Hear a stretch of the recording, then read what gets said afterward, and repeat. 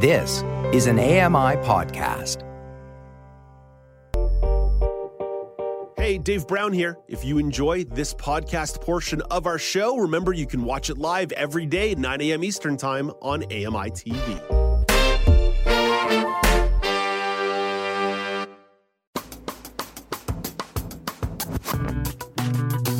Welcome back to Now with Dave Brown, coming to you from AMI TV.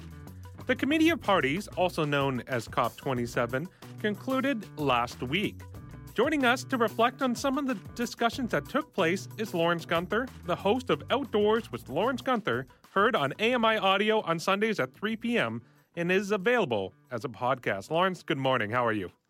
I'm doing great, thanks. So what are some of the key takeaways from the COP27 conference in Egypt? Well, things just wrapped up. They went all weekend to get a deal struck. And, by Friday, it didn't look like there was going to be a deal. It looked like there wasn't much progress made on any front, and a deal was just not going to happen. They pulled it out of the fire, though. On Sunday, they got there. And what they managed to do is set up a lost and damaged fund. This is the first time in 27 years of meetings, and they meet every year, that a recognition of the impact on, what we call third world or developing countries by, the developed countries has been acknowledged. We're always thinking about the big picture, the world, and we're thinking about ourselves, our belly buttons. But, we hear these stories all the time from these other countries, these less fortunate countries that are really feeling the brutal impact of climate change. So this lost and damaged fund will be a place where rich countries can put money and then pay it out to these developing countries for the damages they've incurred, not sort of like a lawsuit, but to help them rebuild and recover and to build resilience into their country, into their, whether it's the people, the cities, the towns, nature, what have you. Now, that's good news, but, one step forward, two step back, that's the case here again. So, where we got those two steps back, one is, the money has not yet been allocated to this. And now we have a Republican House in the United States, a Republican-led House in the United States. So that means getting the majority Republican leadership in the House to vote for this type of financing of this lost renewal fund. The other issues at the last minute, some of the oil-rich countries blocked a resolution that we would agree to phase out coal and oil fuel use, and that was blocked at the end. Canada was disappointed in that, as well were many other countries. For sure, and I think something like that was quite understandable why something like that would happen. But as you mentioned too, this was not a deal that was necessarily set to be made at this conference, because the conference was supposed to end, I believe, on Friday, and they kept extending it until Sunday until they could actually get this deal signed. So that was a huge change that a lot of people didn't see coming at least halfway through the conference. But one of the issues that pertain to Canada in particular is that we need to focus on the resiliency of nature as well as the impacts of and effects of climate change. Why is that so important? There's two words that I've wrapped my head around, or I tried to, and you hear the media using the words mitigation and resilience, and sometimes it's used interchangeably. This is how I see it and or understand it. Mitigation is, to stop it from happening, to reduce it, to make it less so. So when we're talking about climate change, how do we deal with climate change? We can block it, we can try to block it, but really what we have to do is get to the source. We have to stop the fuel using of fossil fuels and stop giving climate change its energy to change, right? We take away the emphasis, and climate change will slow down and stop. In how we measure that, we say, well, if we can keep it down below 1.5 degree temperature increase by 2050 or by the end of the century, we've done well. Anything more than that, and we're going to have big problems. Well, it looks like we're on that path already to have big problems. We're not reaching our 1.5 degree temperature goal as set out in the Paris Accord, and that was in the COP meeting in 2015, where all the countries agreed that we wouldn't surpass 1.5 temperature increase by the end of the century. All the countries, for the most part, all the countries that are producing fossil fuels and contributing to climate change are failing to meet their commitments to the Paris Accord, including Canada. So that's on the mitigation front. We've got to work on that. There's more work to be done on that for sure.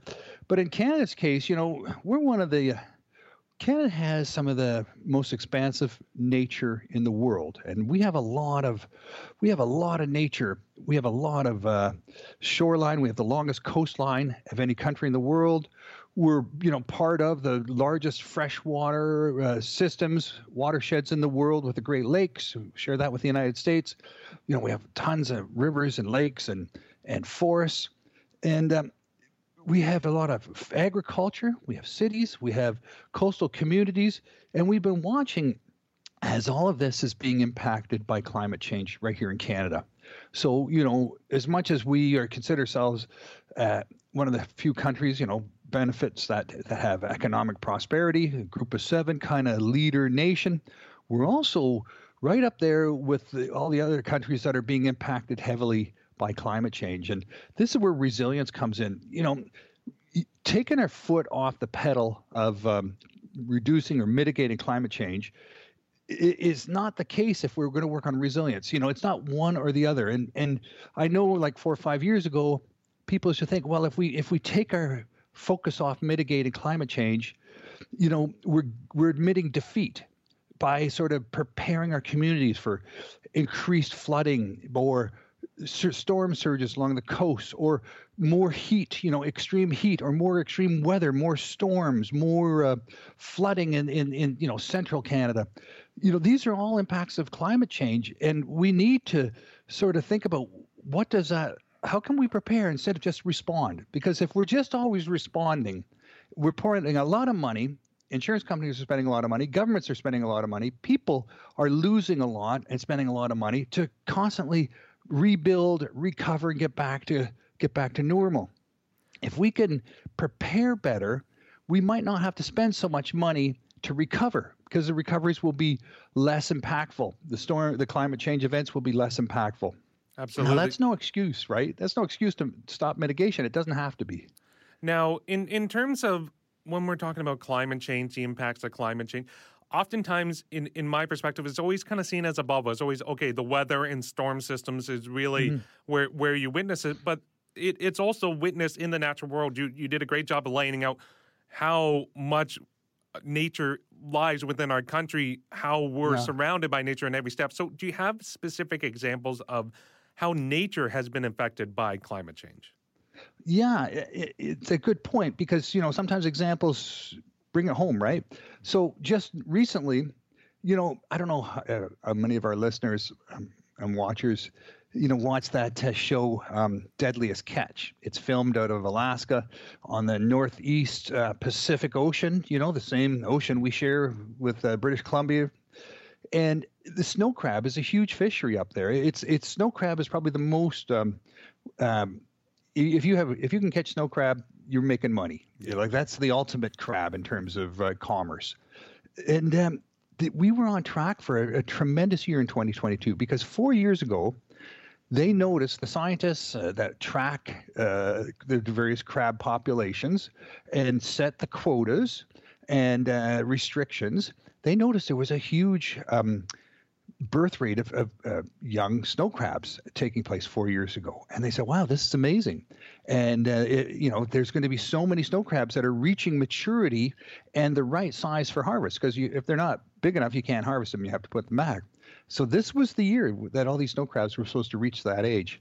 Well, turns out there were so many of them that last year they ran out of food down there. There was nothing left for them to eat, right? And what do you do with 8 billion snow crab? They turned to eating each other.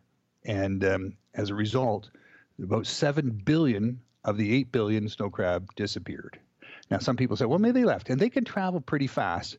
But, 8 billion snow crabs didn't just walk across to Siberia or somewhere else. I mean, they found the remains of a lot of these snow crabs. So the season's closed this year. The season's going to be closed next year and probably the year after that. That's a huge loss to the economy up there. But this happened because of a very small increase in temperature of the ocean. That's what triggered this birth increase of the snow crabs 4 years ago, just a 2 or 3 degree increase in the ocean temperatures.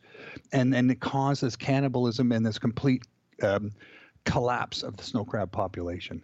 Yeah, I remember when I first saw the story saying that they basically don't know where billions of snow crab have gone, and you're kind of sitting there and wondering, how can you not know where billions of snow crab have gone? I mean, their grounds are pretty specific and pretty mapped out, so that was quite a shock. And then finding out more of those details of how that impact took place. And another example, too, that I remember hearing quite recently was the salmon populations and spawning in BC because of the drought conditions that they were experiencing, that the rivers were drying up. These spawning beds that the salmon were using were no longer usable due to the change in weather. And these are all just a couple of very direct and specific examples, but this is happening everywhere in our natural environment. Yeah, it is. It is. And, the salmon in the southern part of British Columbia are suffering because the rivers are just too warm. They're just too warm. They don't go up them. If they do go up them, they're exhausted because they're cold-blooded creatures and they have to expend so much energy when their metabolism's running so hot. And then the river levels are very low. So it's a big problem. But then if you go further north now, where you have glaciers up in northern British Columbia and Alaska, those glaciers are melting and they're making tremendous salmon rivers. So the salmon population is switching north, so much so that there's now salmon going over Alaska into the Arctic Ocean, and the Inuit are now catching salmon. They've never caught salmon before. What do you do with these fish? And what about their local fish? The fish they've depended on for thousands of years. What does this mean? This invasion of salmon into the Arctic Ocean. So it's just shifting. Everything's shifting. Now, quickly, because we are running out of time here, are there things that we can do to kind of help mitigate these impacts? Are there different tools and measures we should be trying to enact and put in place here? Well, we definitely have to, pay more attention to the science. We have to invest in the science. Things are happening. We have to understand what's happening. We have to understand how to prepare to stop those things from having a serious effect on us. And we have to understand, how this is impacting nature too, because this is impacting the balance of life. And what happens in nature happens to us, right? This is a one health situation. We're all connected, and we like to think we're in the city. We're not impacting what happens out there in the outdoors. It's not going to impact us. We're safe in our cities and our air-conditioned, heated apartments, condominiums, and homes, and so forth. We're safe. We're good. But if we can get people to go out there and understand, through information and get involved with science, get involved with understanding what's happening out there, helping to build the resilience and get involved with that. I think by connecting people to nature through this, we're going to realize that we're all part of the same big planet. It's one big blue marble in a sense, and we need to take care of it, because what happens to nature happens to us, and vice versa. We have to give back. Absolutely. Now, Lawrence, thank you for this. Before we let you go, what can you let us know about what's coming up in the next episode of Outdoors with Lawrence Gunther? Listening to nature. We're looking at the research of how nature speaks to each other. How the different animals and plants communicate with each other through sound. How we're learning to interpret that sound, and a little bit of updates on some of our blind Ironman participants, and outdoor with GPS. We're going to talk about that as well. Amazing. I can't wait to check out that episode. Lawrence, thank you so much for chatting with me today. My pleasure. Thanks for having me. That's Lawrence Gunther, who is the host of Outdoors with Lawrence Gunther, and you can hear that every Sunday at 3 p.m. Eastern on AMI. You can also follow him on Twitter at Lawrence Gunther. Hey, Dave Brown here. If you enjoy this podcast portion of our show, remember you can watch it live every day at 9 a.m. Eastern Time on AMI TV.